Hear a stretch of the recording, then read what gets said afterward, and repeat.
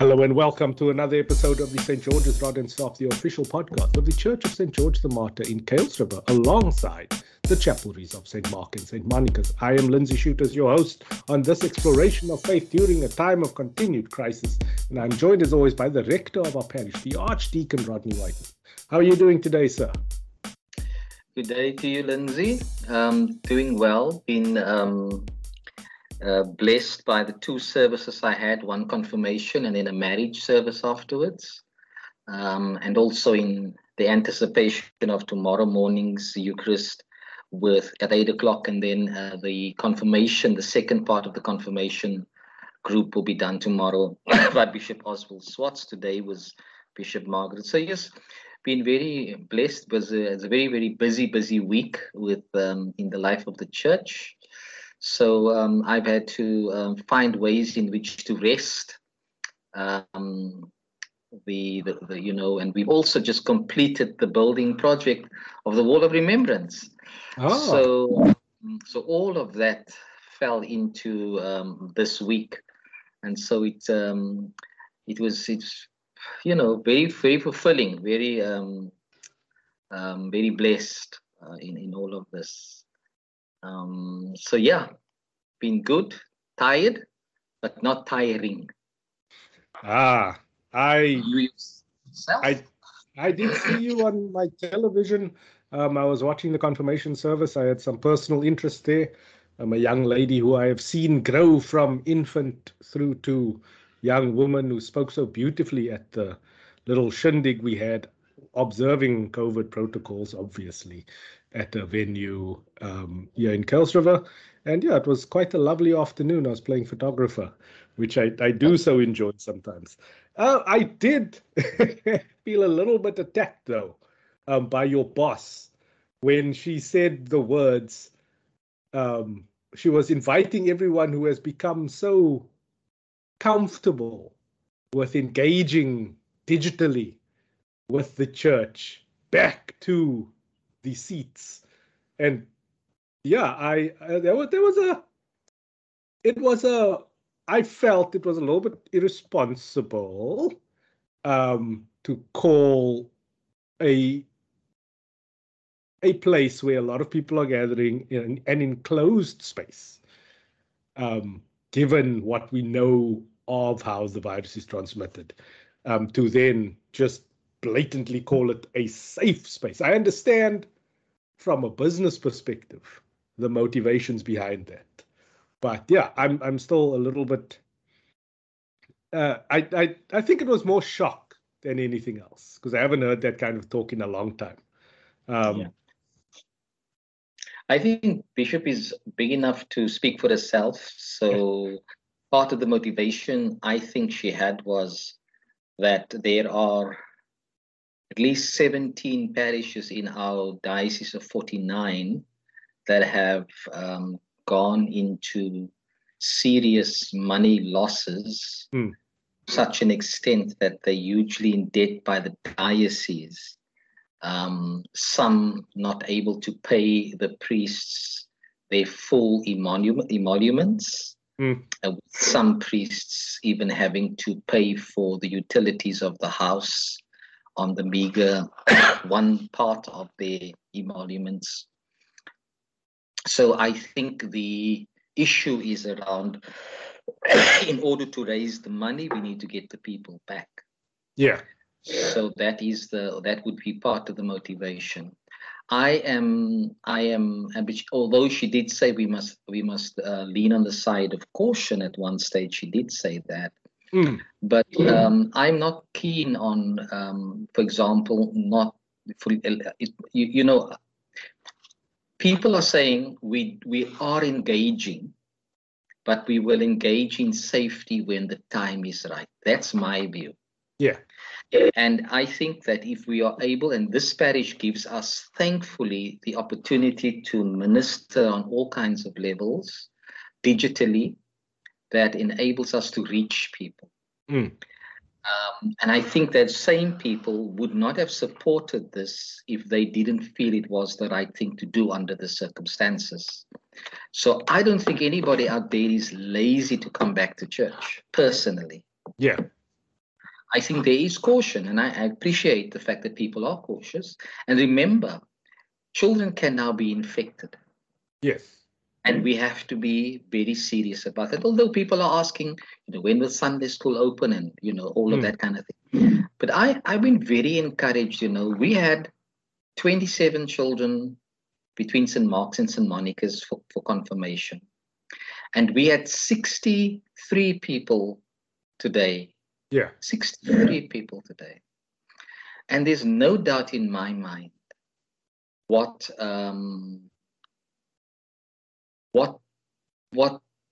that people were there. People were wanting to be part of it. The children could easily have said, I'm going to drop out of the whole thing. Yeah. But they chose not to do that. They came when we asked them to come, when the time was ready to do so. So it's just St. George's, and I hope I'm not being selfish. I'm just saying I'm so grateful that the community here is able to enable us to minister on various levels. And so if we can only have 130 right now, then that's the right thing to do. And if we can open up more, people will give us the indication when that time is right. Since we were able to go back to the 130, more people have come to church in the last 2 weeks since we were able to do that. Because I think many have become vaccinated. Yeah. Yeah. So the risk of infection is lower. We're still maintaining the protocols, and we still maintaining the protocols right across the board now that we are allowed to have 100 plus in church. But we must not be rushed to do things carelessly. Yeah.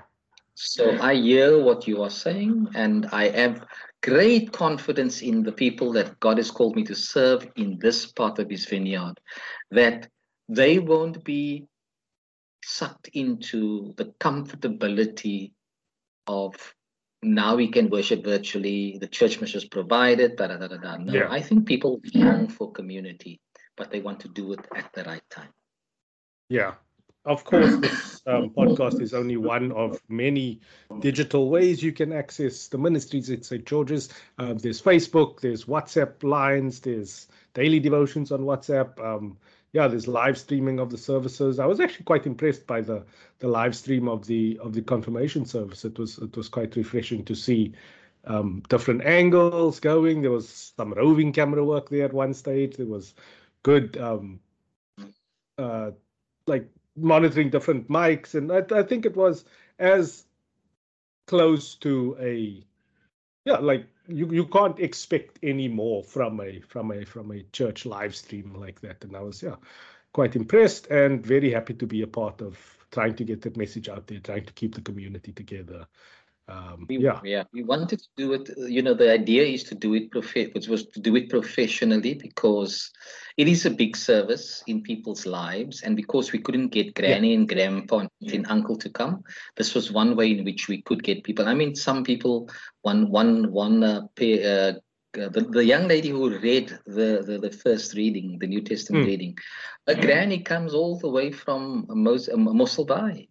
Wow. And she had to be at their house because there was only place for mom and dad.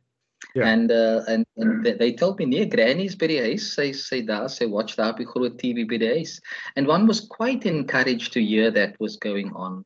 That this was, this was a means of engaging. This was a means of being partaking of what was going on.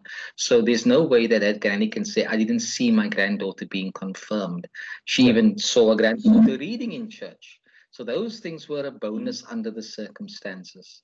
And the guy that's done it here, Enrico and his buddy Kyle, they did this, our Synod Hubs, the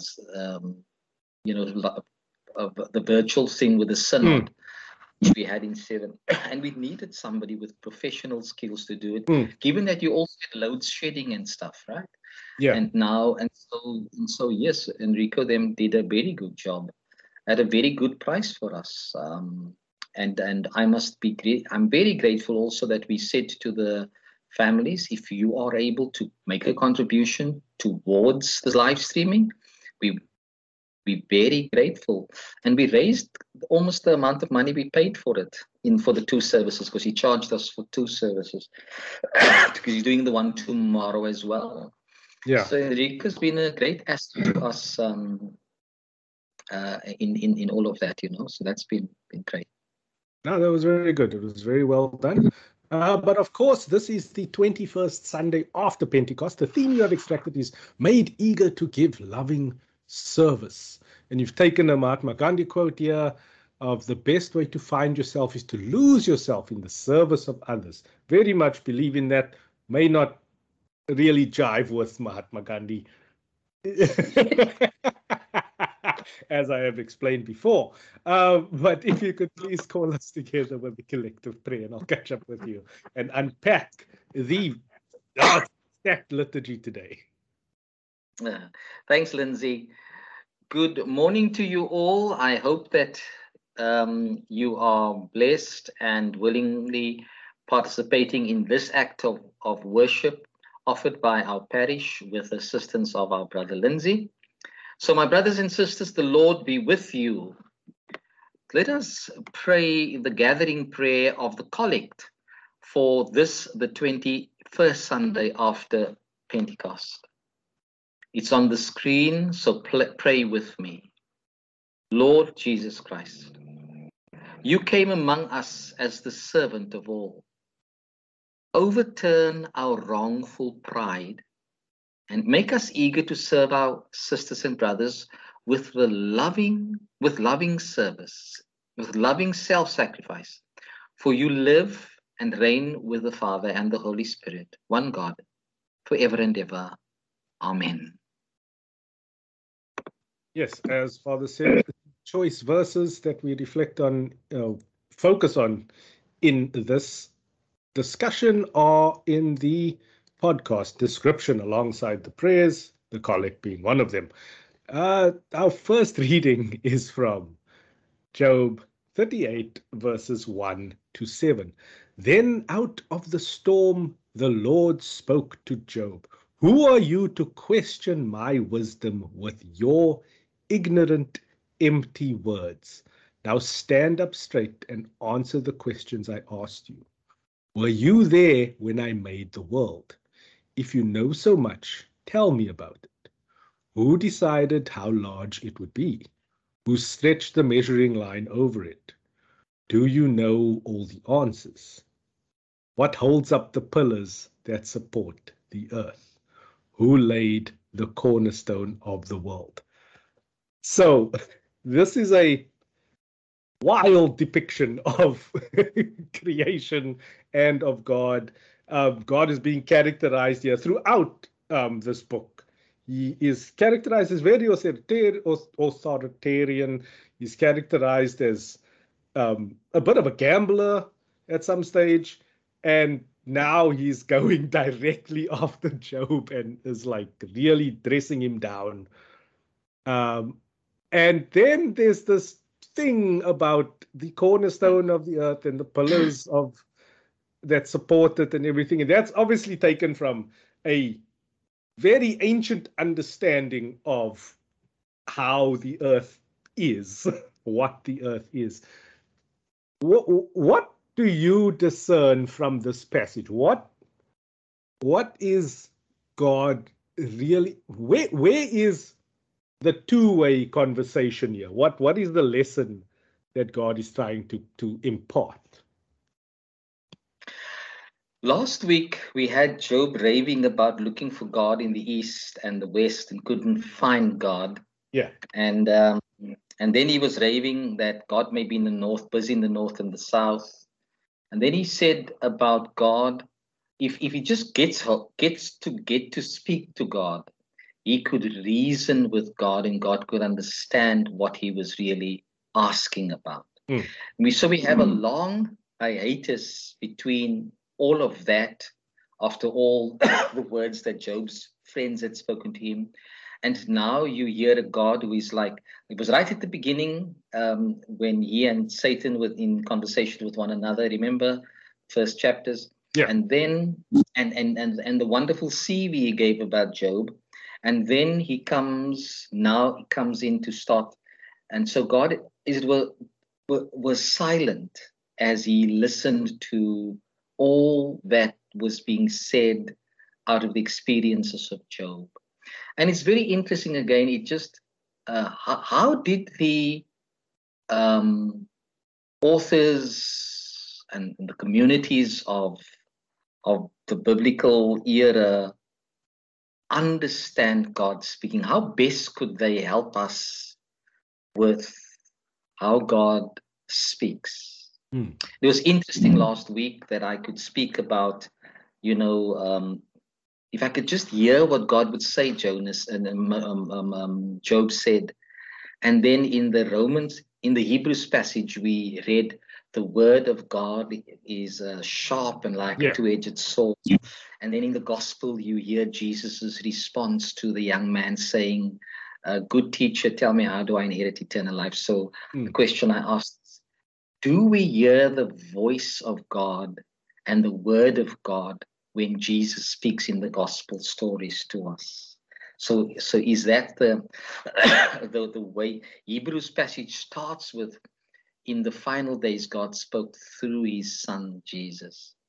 Now, here we see a very Old Testament theme of how God speaks. In Elijah, we're going to hear him speak in a still small voice and not in the storm.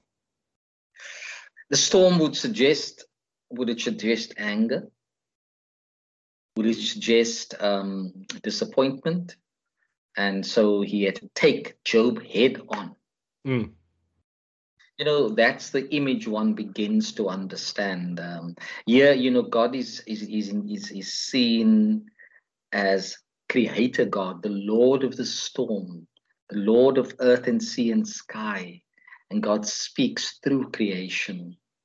And even the storm, though scary, is a phenomena of creation.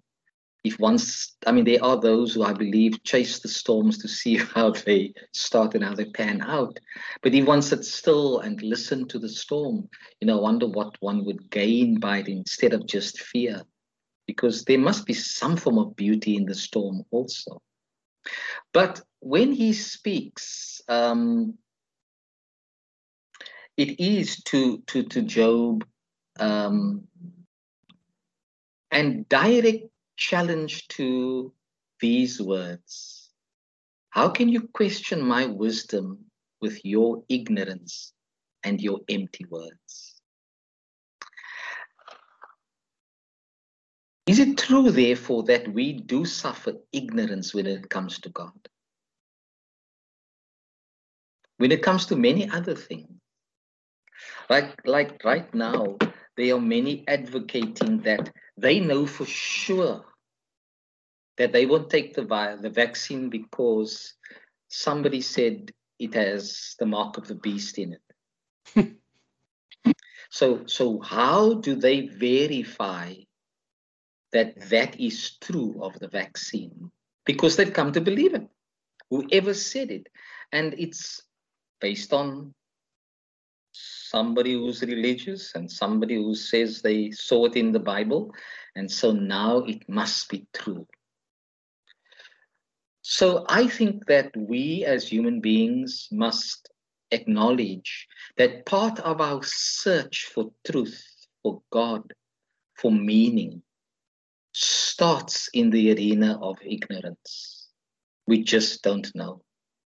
And any words we speak to something we don't know are words of emptiness.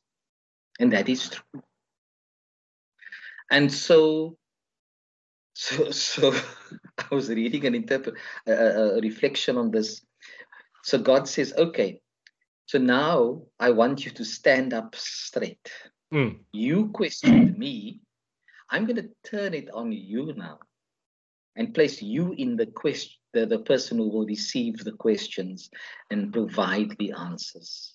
You provide me now with the answers. Because you were making statements based on what? And so stand up straight is not an insult. In other words, God is saying, I want you to look me squarely in the eye. I want you to answer me honestly when I put these questions to you. Because you were searching and making statements, but all of it was based on the fact that you just did not know. Mm. However, isn't it interesting that even in our ignorance, when we spit it out in empty words, in terms of this passage, God still seeks to find us. He comes to meet us, even if it be in a storm, to answer us. He wants to respond. He wants to engage us, but he wants to do it in a way that will be transforming. Answer the questions I ask you. Now, this sounds like, very tough, a very tough experience. Were you there when I made the world? Would that not seem to be an unfair question? It is. That's why I was saying, like, what is the lesson here? What is... But it is true. It's a question we need to ask. We need to be asked that question. Because it's a question that you and I encounter. We speak of things and somebody said, but were you there when all of this happened? And then we would say, but no, we weren't there. We heard. Oh, you heard, but you weren't there yourself. So you weren't an actual witness to this thing. And even if you witnessed it, would your witnessing not be a form of bias when you talk about it? Because your eyes and ears would be focused on certain things, not on the whole thing. But yes, your witness would be credible in that you would witness to what you saw and what you heard. So was I there at the beginning? No, I wasn't. So how then can I say anything? If you know so much, tell me about it. So I think it's necessary for us to understand that yes, even in our faith exploration, we speak out of ignorance. And it's only an encounter with God that can help us on the right road. And God meets us in a state of honesty. I would love to be in the place of Job in this kind of storytelling. Really? Yes. I see it a little bit differently. I would change just dialogue with God. Yeah, I understand that, but here you have someone who at the beginning of the book was being described as the most faithful servant. So Yes. like you have the image of an all-knowing, all-powerful God, right? So now the person who he was so confident, I'm sorry for gendering God, my apologies. It's fine. God was so confident that this is his most faithful servant that he said, dude, Satan, you can go try your luck. You're not going to shake this dude. And now suddenly he's not, there's almost a disappointment.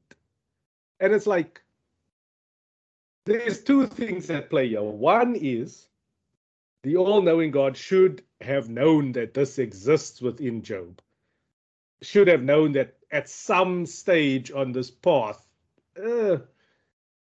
ignorance and arrogance would creep in. But also, there should be there's kind of the implication that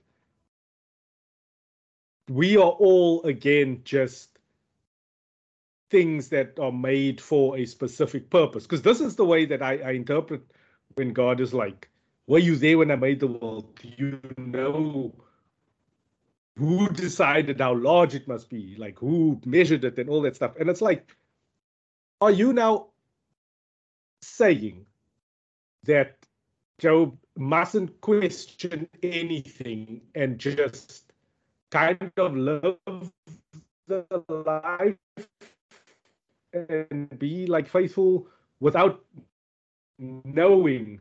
And this is when you believe in like that all-powerful, all-knowing, and that God is. So how could you even be expected to remain on the path when you don't know what the path is,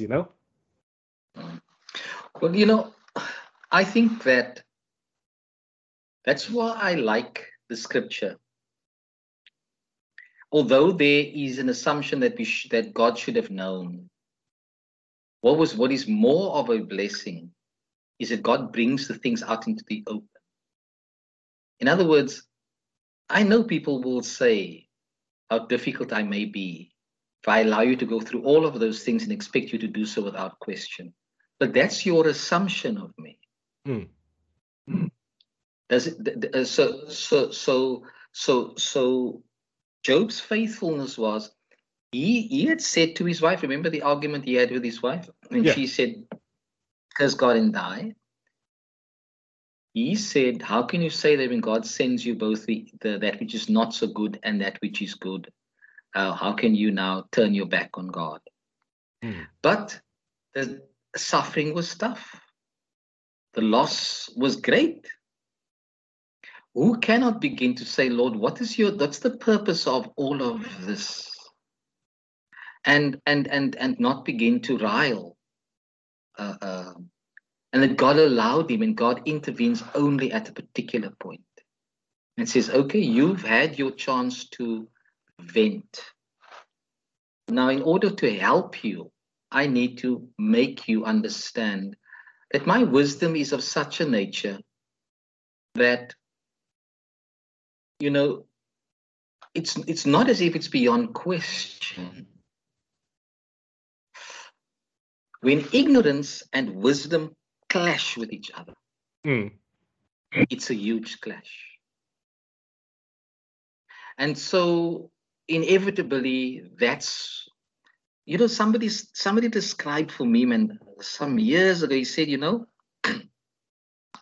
the cross, when Jesus stands in between man and God, the two are embroiled in this, let's call it the wisdom and ignorance. And they clash. And Jesus takes all of that to bring God and man into a reconciled relationship. I think what this story is telling us is that we're heading for that because we are questioning God. We are questioning God's wisdom in some of the things that happen to us. And does the story say we shouldn't question it? Or does he, trying to take us out of our ignorance, make us now the one who has to answer questions? What is the starting point of all of this? So in other words, how is God presenting God's self when he asks us now, were you there when I made the world? Okay, Lord, I wasn't there. And if you know so much, tell me about it. So what's he accusing Job of there? If you know so much. And there's also that in spite of our wanton ignorance, the world would want to argue that we have lots of knowledge. The world would want to argue that our knowledge is of such a profound philosophical nature that we could argue God away. And we do. We can argue God out of existence, making ourselves the starting point of everything. The world starts and ends with me. And when everything ends, it ends. So in other words, if there's no end except my end, which is end and finish and clear, then there must be no beginning before I came into existence. So one could understand that God is, in a way, presenting himself here, trying to get, because isn't this the conflict? I'm faithful to God, but who is this God when I'm in trouble in the way that I've been? And does it mean that in my faithfulness, I don't think ignorantly? I don't ask ignorant questions. I don't say ignorant things. So I think that we hear God speak to Job is very vital. And how would God speak to him, given the struggle of his sufferings? And God would like to put the record straight. I have this great wisdom. So if you understand me as one who has this great wisdom, who knows why I put things in place, is he then also not inviting us to the level of trust? Is he inviting us into a space of trust, out of a space of ignorance, a space of saying, you know, the wisdom of God is of such a nature. I am just part of all that he made. So what would be his plan in conjunction with everything for me? Because I'm not so special that I must have, God has special plans about me. I'm part of God's plan of all of God's creation. And yes, I matter. I matter to him. And so I have to learn. And learning is not easy, as you well know. Learning in life is hard. But here's the central conflict. It's like the burden of wisdom is imparting knowledge to the ignorant. Because it's like the 4 quadrants of knowledge, sure, where it's like the known knowns, the unknown unknowns, like all that stuff. So now we're firmly in unknown territory here with this little conflict that's going on. And instead of building a bridge of knowledge, offering some of this great wisdom to Job, to the ignorant Job. Because remember, he's in unknown territory, so he doesn't even know he's ignorant. So there should be empathy, but instead we are greeted by this hard words and like these difficult, overwhelming questions. Like, this is not questions that would come from someone who is secure in their own wisdom. So like there's a lot of insecurities being passed from the authors, like their perspective of their relationship with the higher power. And I was actually struck with this when I started taking notes when the bishop was speaking. She had this line of like, if God is at the center of your life, there wouldn't be violence. And she was talking about gender-based violence, all the violence in the world. And for me, that is patently wrong, because what if your understanding of God is not the correct one? Like at the end of time, you figure out, oh crap, I was wrong. So if you made that the center of, like, that's how doctrine starts to influence the world. That's where you get holy wars of like conflicting belief systems, because everyone is holding this idea in their center and they like, mine is right, yours is wrong, and then you get the inevitable conflict. So how do we pass from ignorance into some form of wisdom when you're just being hit by this wall of like impenetrable knowledge?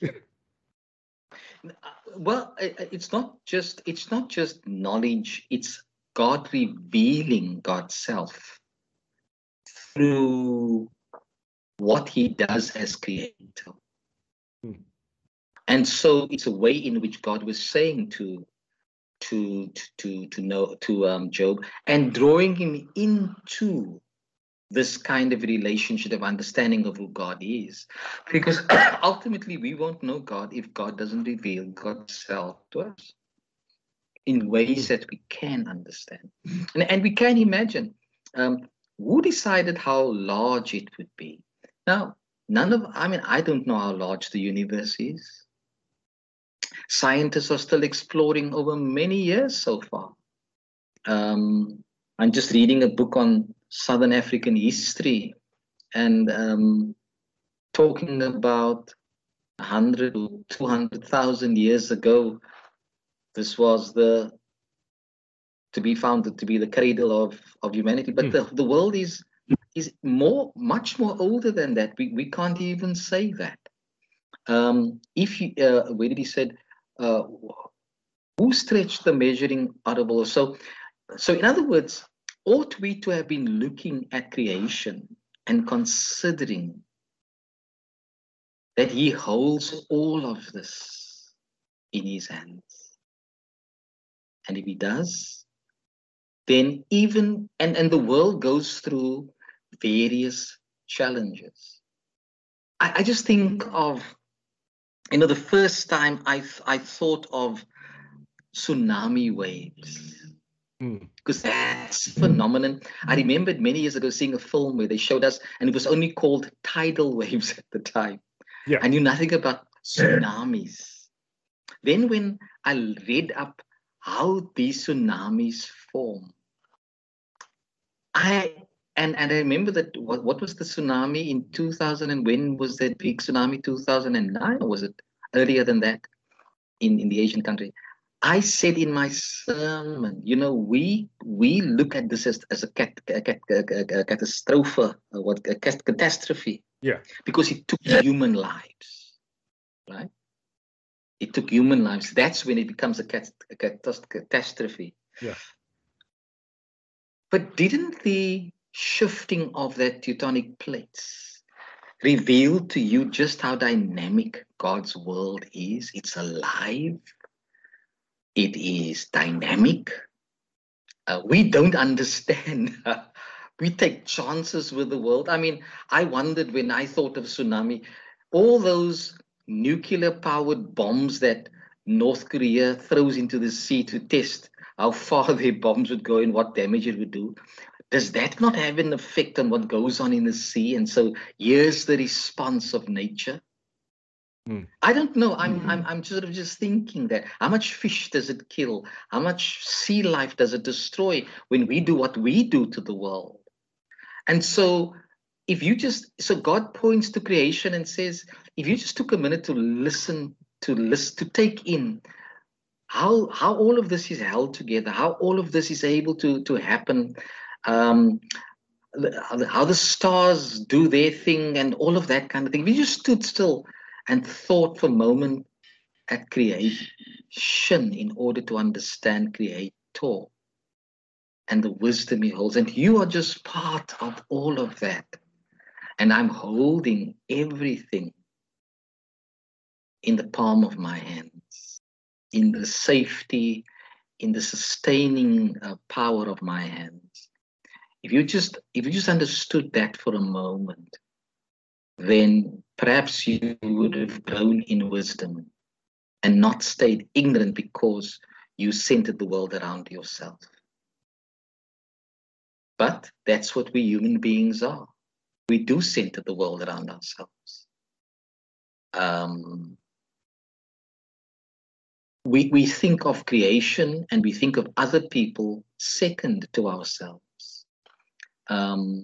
I think this was the classroom scenario to shock us out of all of this ignorance.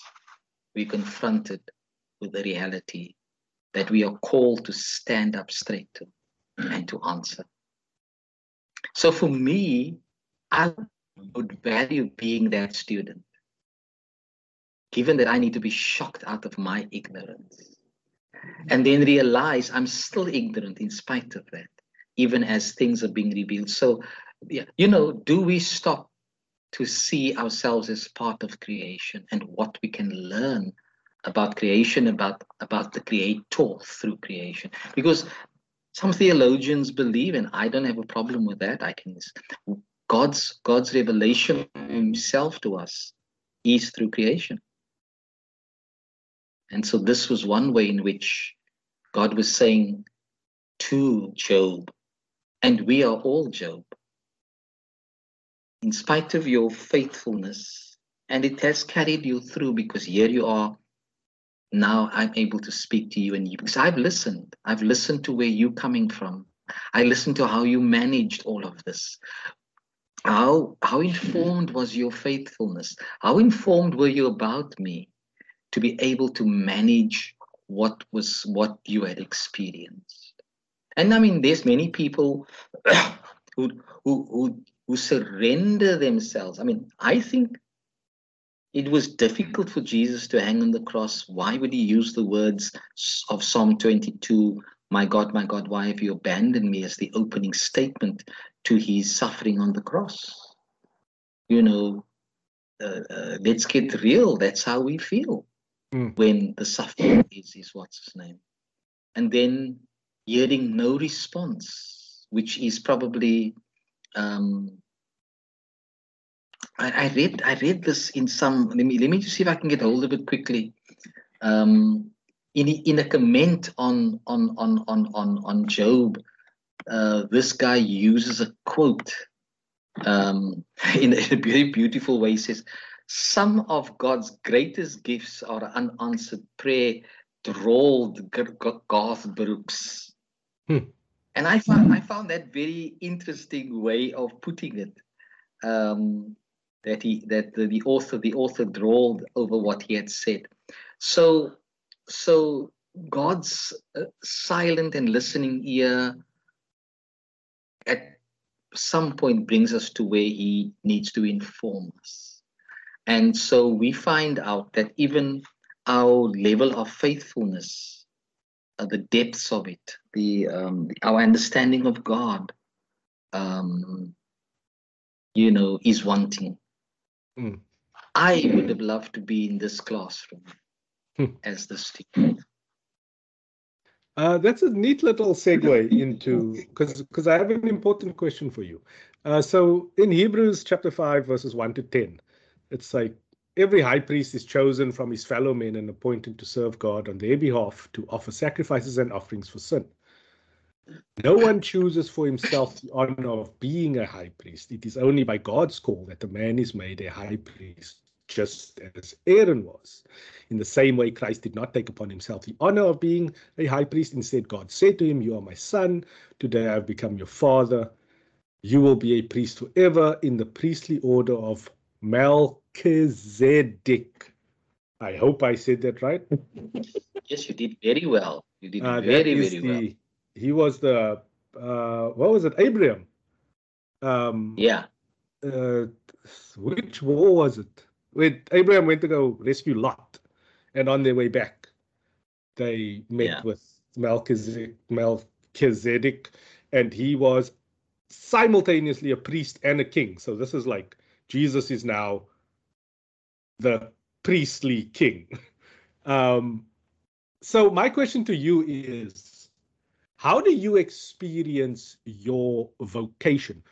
Do you consider yourself as being appointed by people, by your fellow people, to serve God on their behalf, or were you called by God? Do you believe that you were called by God to serve on the behalf of other people?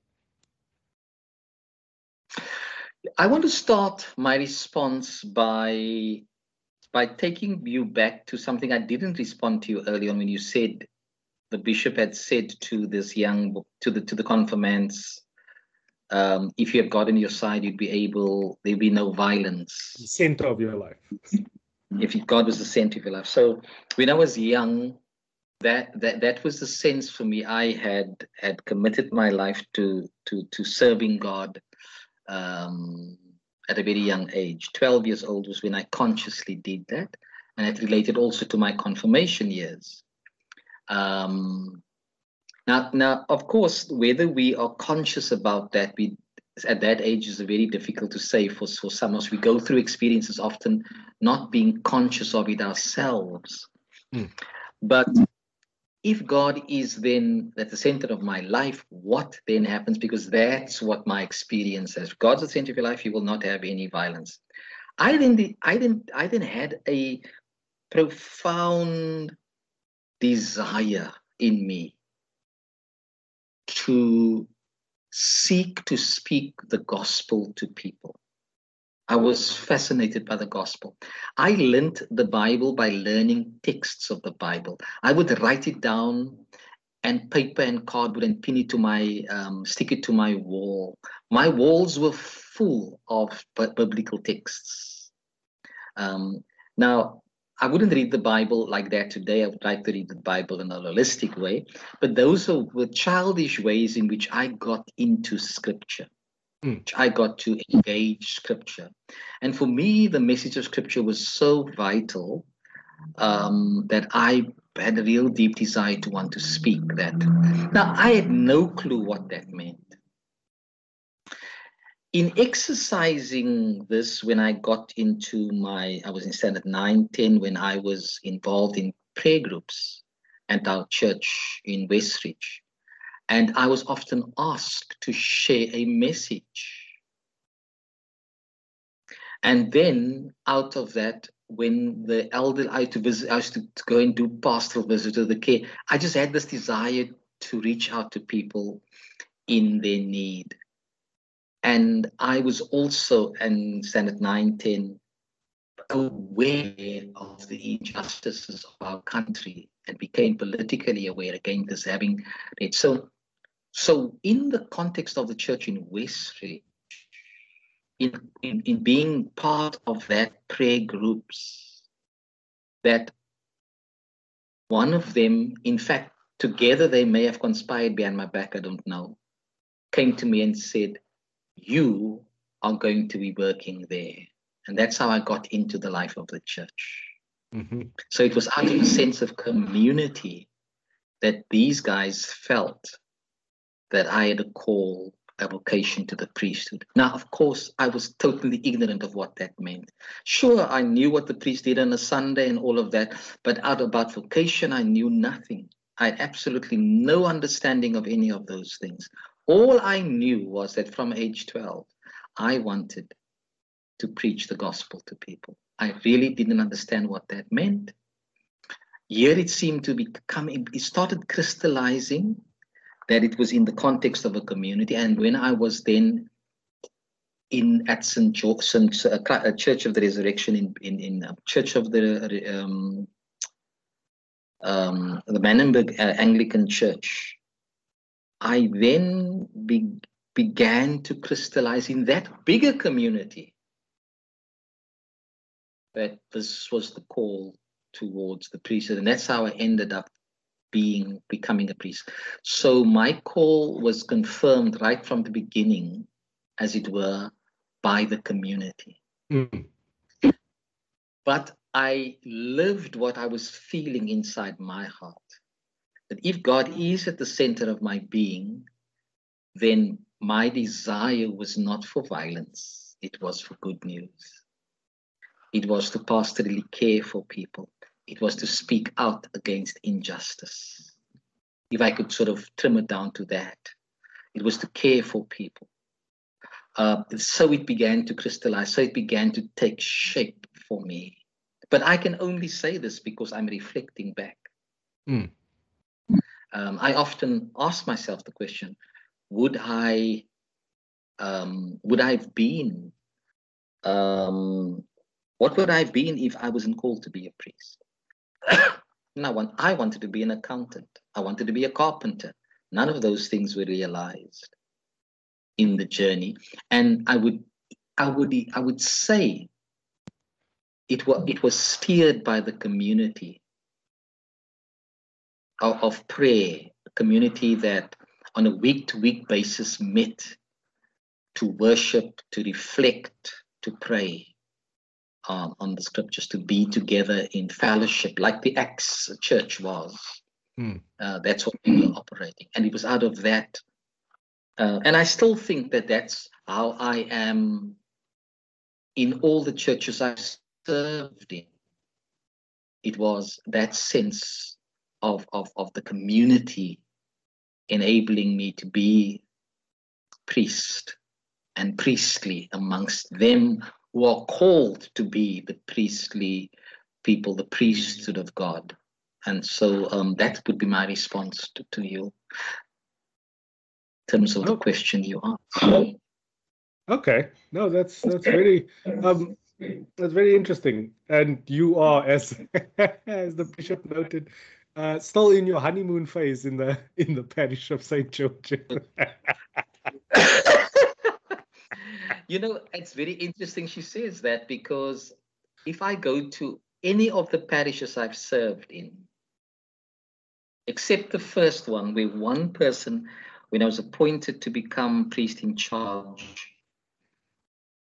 said, the bishop forced you on us. That was my very first, after being an assistant priest, that was my very first pastoral charge I took, what's the name?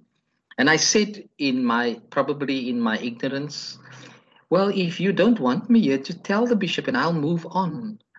Which was also a word of wisdom. I'm not going to be forced onto people. Yeah. You know, if the church is spoken to the bishop that this is where they want me to serve, and they come to the local church and one person has resistance against it, and that influences the rest of the body, then I'm keen to say, maybe it's not for me to be here, then I need to go where I'm called to be. However, he retracted. And he retracted so deeply that eventually he began to realize he was wrong. Simply because he wanted power, you see, to make the decision. Whereas the bishop said, this is how it's going to pan itself out. But in all the other congregations, I don't know if it's to my shame. I must be careful how I say this. But yes, I experienced a real measure of honeymoon status with congregations for a long period of time and was able to leave, though on a very sad note because we had to part, but on a very joyful note that we were able to spend as long as we were together. So I'm grateful that even now, I mean, we're in our 6th year here already. You know, time has gone past so quickly. And in every other parish, I served longer than 5 years. The first parish I did 4 years, but in the rest, I all served longer. In fact, longer than 7 years. The shortest I was in any of the parishes, except the first one, was 7.5 years. So, and for that, I'm very, very grateful that there was at no stage a time when I said I wanted to move on. There's no time that the congregation felt I was not leading them anywhere, but it was also a time in which I waited for the church at large to say where they felt that this should be. I know there are clergy who would say, after 5 years, I move on. And there were other clergy who, after 10 years, think they can stay there forever. And there are evidences of people like that. Now, I don't want to be a burden to people. I don't want to be a burden to a congregation at all. Yeah. So if at any time anybody says to the council, to the wardens, look, I think Rodney's had his term here, he needs to move on from Kales River, then, you know, people are free to do that. And I would lovingly accept that. If I'm not doing what God wants you to do, or if it's just time for me to move on, I don't feel that in my spirit yet. But because, yes, I am still in my I'm still, you know, really enjoying my ministry in these 3 congregations. Yeah, it's a very interesting thing to have the bishop being a former rector of St. George's, because within the dynamics of today's confirmation service was it was a little bit amusing to me, because it was a real closing of the circle where there was a young lady who, when her parents conceived her, they were both in church societies, and they were actually advised to abdicate or leave their societies because of the nature of the pregnancy. And then they were married, and then the child was baptized by the rector, who then became the bishop, and then today was confirmed by the same. And then the speech that the young lady gave, really, there was not many dry eyes in the audience, and it was just a connection the family has to their faith, and just like a deep feeling. And you rewind it and you're like, but the circumstances were so frowned upon then, and look how beautifully it has become now. And yeah, I don't know what it is I'm reflecting on there, but it's just a fascinating occurrence. Like I life, think tie yeah. mm, I'd like to tie that up with Job's story, because there was a challenge for that couple, Hmm. and but they remained faithful. And I think that even though Job operated in a deep level of ignorance, he remained faithful. Not once did he stop searching for God. And then, as it turned out with Job, things got better. There was blessings in store for him as well. So it teaches us that if that couple had given up after they were asked to step down, given the circumstances of the pregnancy, as you said, they would perhaps have been so distant from all of this. But for them, they accepted what the church had asked them to do, but they remained and grew in their faithfulness. Came back with the baby and said, we want to present this child to God. That same child is able to now publicly have made her faith known to the world in a confirmation service. So I would want to tie it to Job's continued sense of faithfulness, even though he stumbled through it, which is what we all do. And so that's a thing that I want to embrace. And I think it's in the life of our Lord described here in Hebrews too. I underlined the words just so because he was humble and devoted. That spirit, that attitude, of humility and devotion, in spite of the challenge of the journey, will end up with what God has planned at the end of the road, as it were, the culmination of that journey. So that's a great witness, in fact, that you share of that mom and dad with their children. Yeah, and that the children are mature enough to be able to make publicly known what their hearts are filled with. I mean, obviously, I do not share like the same perspective on faith that they do, but it has been quite today was quite an experience to see them reach that milestone after all of those challenges that were placed before them. And I mean, sometimes even the Gospels show a little bit of a surprise for me, a pleasant surprise, especially like in Mark chapter 10, verses 35 to 45, where Jesus actually lays bare the philosophy of his leadership style, which I embrace. I think there's a lot of solid lessons in here. So James and John, sons of Zebedee, came forward to him and said to him, "Teacher, we want you to do for us whatever we ask of you." And he said to them, "What is it that you want me to do for you?" And they were like, "Grant us to sit one at your right hand and one at your left in your glory." But Jesus said to them, "You do not know what you are asking. Are you able to drink the cup that I drink, or be baptized with the baptism that I am baptized with?" And they said that we are all able.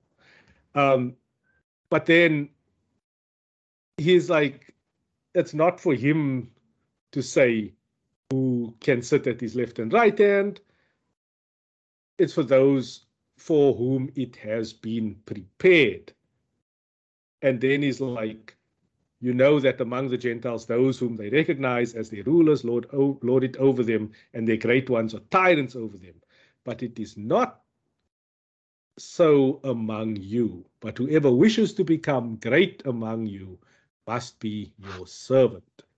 And whoever wishes to be first among you must be slave of all. And I enjoy this because it imparts this idea that you must be willing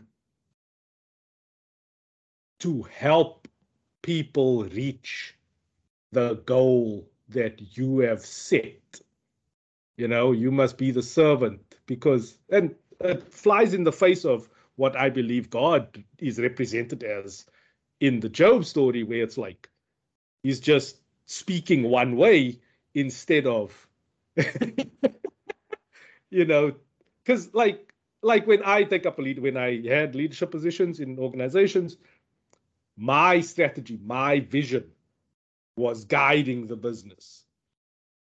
And I had the responsibility to make that vision clear to everybody and to assist everybody to get to the optimal output that I needed from them to reach the goal.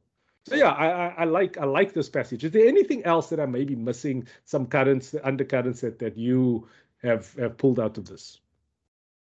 Well, I would like to tie up what Jesus says here about service with God's presentation of himself in Job. God is being of service to the world through his work of creation. Creation is a way in which God serves life. The very vision of God, eternal vision of God, is life, is life-giving. So it no different to your model that you just describe yourself to be like. But Jesus does have to answer into a question of this sense of greatness, wanting to be better than others, wanting to lord it over others, and so much so that John and James wanted to have that acknowledgement in the heavenly realms as well. Would we be dealing here with a sense of entitlement? Did they think they were better than any of the other disciples? And what is Jesus teaching us about being on, that in fact, are we meant to be? I think that's part of our struggle in the church at the moment, where titles make us think we are better than others. And so if I have the title of rectorship, therefore I am above the rest and must be looked up to. Yet the title of rector, if looked at the charge given to us by the church in the charge of being a priest, it is about servant leadership. It's not about sitting on a throne and everybody bows down to you. And some of us operate like that others must kowtow to our decisions. I had one experience the other day in Synod where I had made a proposal and my seconder had a seconder. And there were those who felt that wasn't the way the church should go. Now, personally, it wasn't my own understanding of anything. I was asked to write to write a measure about it, which I took on. I was asked, and I'm called to serve, so I served in that capacity of bringing this to the mind of the church before God. And we eventually went from Synod, first reading of the measure, arguments for and against it, and then to Committee of Synod to rewrite that measure. They rewrote it in the way that legal stuff has to be rewritten, canonically, which I'm not schooled in, and I accepted it. So did my seconder. Those who opposed it were at the meeting, and they felt still very much opposed to it. And then as the night went on and the day dawned, I woke up with this thought in my mind. If there is a part of the church that does not think this is where we should go, then do I have the right to enforce it onto the church? And I remembered ancient wisdom which said that if everybody's not together on that same thing, then maybe we should not have it because it's not the right time to do so. I then called my seconder, and her words to me was, "You're confirming exactly where I am." So would I have been of service for the church if I held on to my position staunchly? Or am I more of a servant of God or exercising servanthood by saying, if it's not now when all of us are on the same page, let me withdraw it. And I did withdraw it. I told that to them. I walked away feeling as if I had been of service to the church, rather than selfishly holding on to an argument that would have ended out even more sourly had it continued. So I am called to be a servant amongst servants. And I can't serve better than you because we're all human. So Jesus has to address the whole, excuse me, the whole area of greatness, because somehow why leaders in the church think that when they have this leadership position that, you know, they must now be served. It just doesn't gel, because we're not reading and understanding.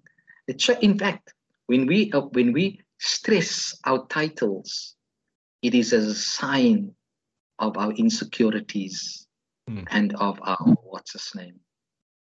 And so I agree with you. Jesus took a very challenging stance. He made comparison, and he said that's not the way we do things. You're called to a much higher level of thinking and understanding here, a deeper level of wisdom. And this wisdom I'm teaching you is based on the example of my own life. I came not to be served, but to serve and give my life as a ransom for many. You know, and it's easy for us to say just the first part. We are called to serve and not be served. But what he goes on to say about service is crucial. It's to give your life so that others are redeemed. If my leadership of service doesn't lead to that level, then it's not true service. It's got to give life to other people. It's got to give life. If my way of ministering is not of that gives life to others through serving, not through because when I'm authoritarian, it takes the life out of people. It doesn't give them life. But if I am with them on the same grounds, bringing them to an understanding, learning from them, serving with them. I mean, I've often had to think about this when people ask me to pray for them. Then I have had to eventually learn, when I thought about those words, am I meant to pray for them, or am I meant to pray with them?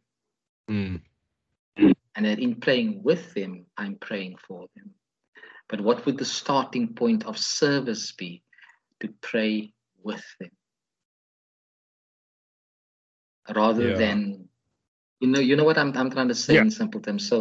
So I think that the whole thing of service that Jesus comes to offer is the same that God is saying to our dear brother Job. I've always been of service through my work of creation, because I come to give life.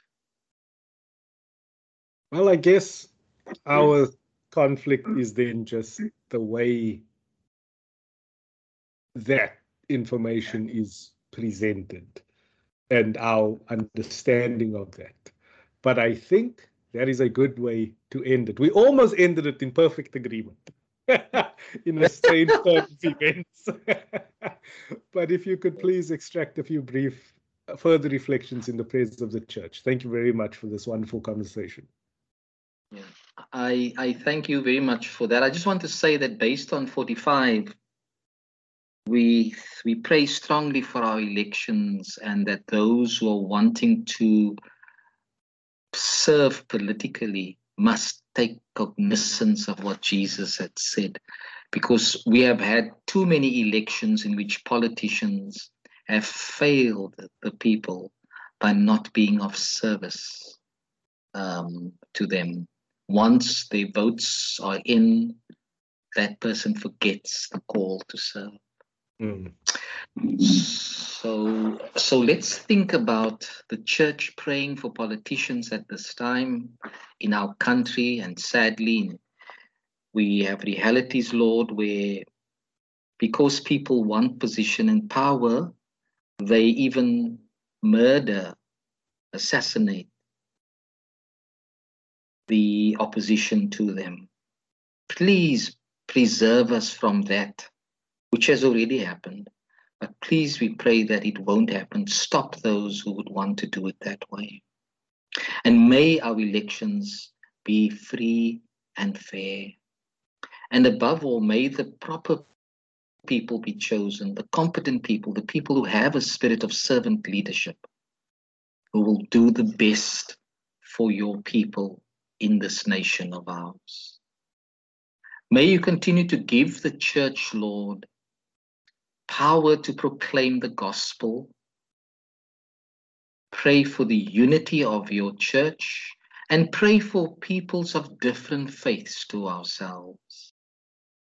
As we seek truth, as we seek to live together in your love, may you continue, like you did with Job, reveal your glory in the world. Bless, Lord, Bishop Margaret, Tabu, our Metropolitan, Bishop Oswald Swartz, retired bishop, who will come and do the confirmation tomorrow. Thank you for those who've been confirmed today, and pray for those who will be confirmed tomorrow with their families. And we are grateful for these young people, Lord, who've stepped, who like Job, have stood up straight to answer the questions of their faith and to commit themselves to you and to following your way. Lord, we have much to give thanks to you in your work of creation. There is so much beauty. There is so much resources. Sadly, we are not always worthy stewards of your gifts. We pray that you may forgive us for our greed and for our wastage. Give us now, Lord, a reverence for all of your creation. Lord, there are so many nations around the world. In some nations, leaders, Lord, are truly giving their best. Others are there for selfish and dictatorial reasons. But for all leaders, Lord, strip them, as we have prayed in the collect today, from wrongful pride, so that they may lead the people of their nations with your wisdom and in justice and for peace, honoring one another and seeking the common good. Please protect our constitution and democracy. We think of family and friends, those with special claims upon us, Lord. We know that many of us have lost family members throughout of this COVID season. And people are struggling with grief and bereavement. Please help them. Please keep families closely linked together. Those families, Lord, who are broken, bring the healing and the wholeness. And bless those who started family life today in their marriages. So we pray for our brothers and sisters who are reportedly in trouble, sorrow, need, sickness, or any other adversity. We think of Father Alex, Lynette, Colin, and Merle, all who are undergoing therapy and undergoing operations. We also pray for Colin September. Give them courage, healing, and a steadfast trust in your love. As we thank you for the vaccines, Lord, we pray that many will choose the responsible way so that our nation can then, with other nations, bring this virus to its end, as we continue to be vaccinated and keep the protocols. Lord, we also pray for those that have died this past week. Grant them eternal rest, and us with them a share in your eternal kingdom. We thank you that you've built your church on Christ Jesus our Lord, together with Mary, the Virgin Mother of our Lord, the patriarchs, the prophets, the apostles, and martyrs. And so we commend ourselves in all people and all Christian people to your unfailing love. God, please bless Africa and all continents. Guard our children, guide our leaders, and give us peace. And for Jesus' sake, please bless those who celebrate their birthdays and their wedding anniversaries this week. Continue pouring your love into their lives by your availing presence. So accept these our prayers, merciful Father, for the sake of your Son, who gave his life for us, even Jesus Christ, our Savior. Amen. And so, my brothers and sisters, as you go, we go into this week. Go now with the words of your high priest in your ears. You are a forgiven people. Though Christ has welcomed you to his table, do not lord it over others.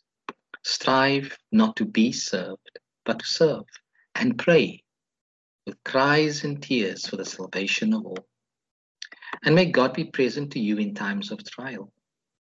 May Christ Jesus pray for you and secure your forgiveness. May the Holy Spirit fill you with hope and humility. Go in peace with courage, now to love and serve the Lord. May we go in the name of Christ. Amen. Thank you very much for joining us. God bless you until next week. Please join us again. Bye now.